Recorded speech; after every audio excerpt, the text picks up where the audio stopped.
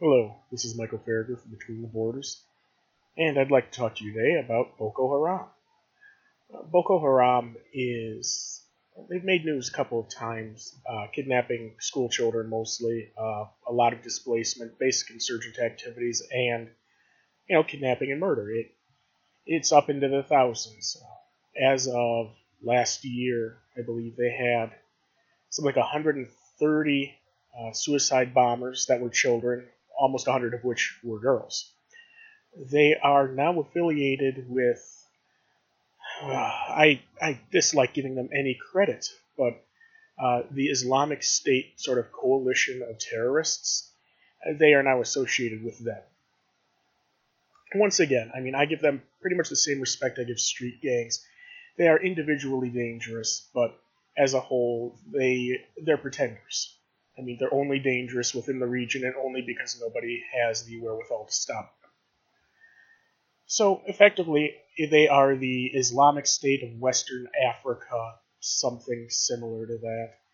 I still refer to them as Boko Haram because that's how I originally knew them, and the group hasn't changed. They still do exactly the same thing. They've just rebranded to join with the times, to get further publication, I guess. And they're causing a lot of trouble, particularly in Nigeria. One of the biggest things is a lot of the governments in the region can't fight an actual effort like this. They don't have the sort of resources that we do in the West, and even a bunch of Western nations were having trouble with this. You take a look at the attacks in France, the attacks in Russia, and we get a lot of problems even though we spend a tremendous amount of time and money on interdiction, on training forces when they do find them. It's extremely disappointing, and I feel very bad for them. I knew a gentleman who, and I can't fact check this, but I believe him. He was a mercenary in Zimbabwe back when it was Rhodesia. He was helping the public. He stayed there after the war. He genuinely enjoyed the place with the exception of Mugabe and Mugabe's entire government. Even though Mugabe is gone, his government remains. So he said one of the issues is Nigeria can't hire personnel outside of their nationals for even training their military because apparently the international standards for mercenaries, and mercenaries are illegal under international law, such that international law exists. It's considered a mercenary if you bring in a specialist to train your people, even if they're not on the raids, even if they're not leading the raids.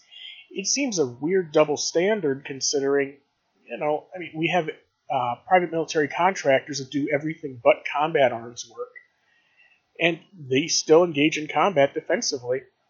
But you can't send in a private trainer to train your forces? Does this mean that every police trainer in the United States has to be a U.S. citizen, or at least a U.S. resident? I don't know that offhand. But it seems weird that a nation cannot hire people, foreign nationals, to train their forces without being called mercenaries. I also wonder why you can't have mercenaries kill a bunch of terrorists. I'm really for defending a bunch of school children against just maniacs with AKs they picked up off of some backwater left over from the Russians trying to export communism, and whatever else they find on the side of the road. These are not professional soldiers. They're not professional anything but killers.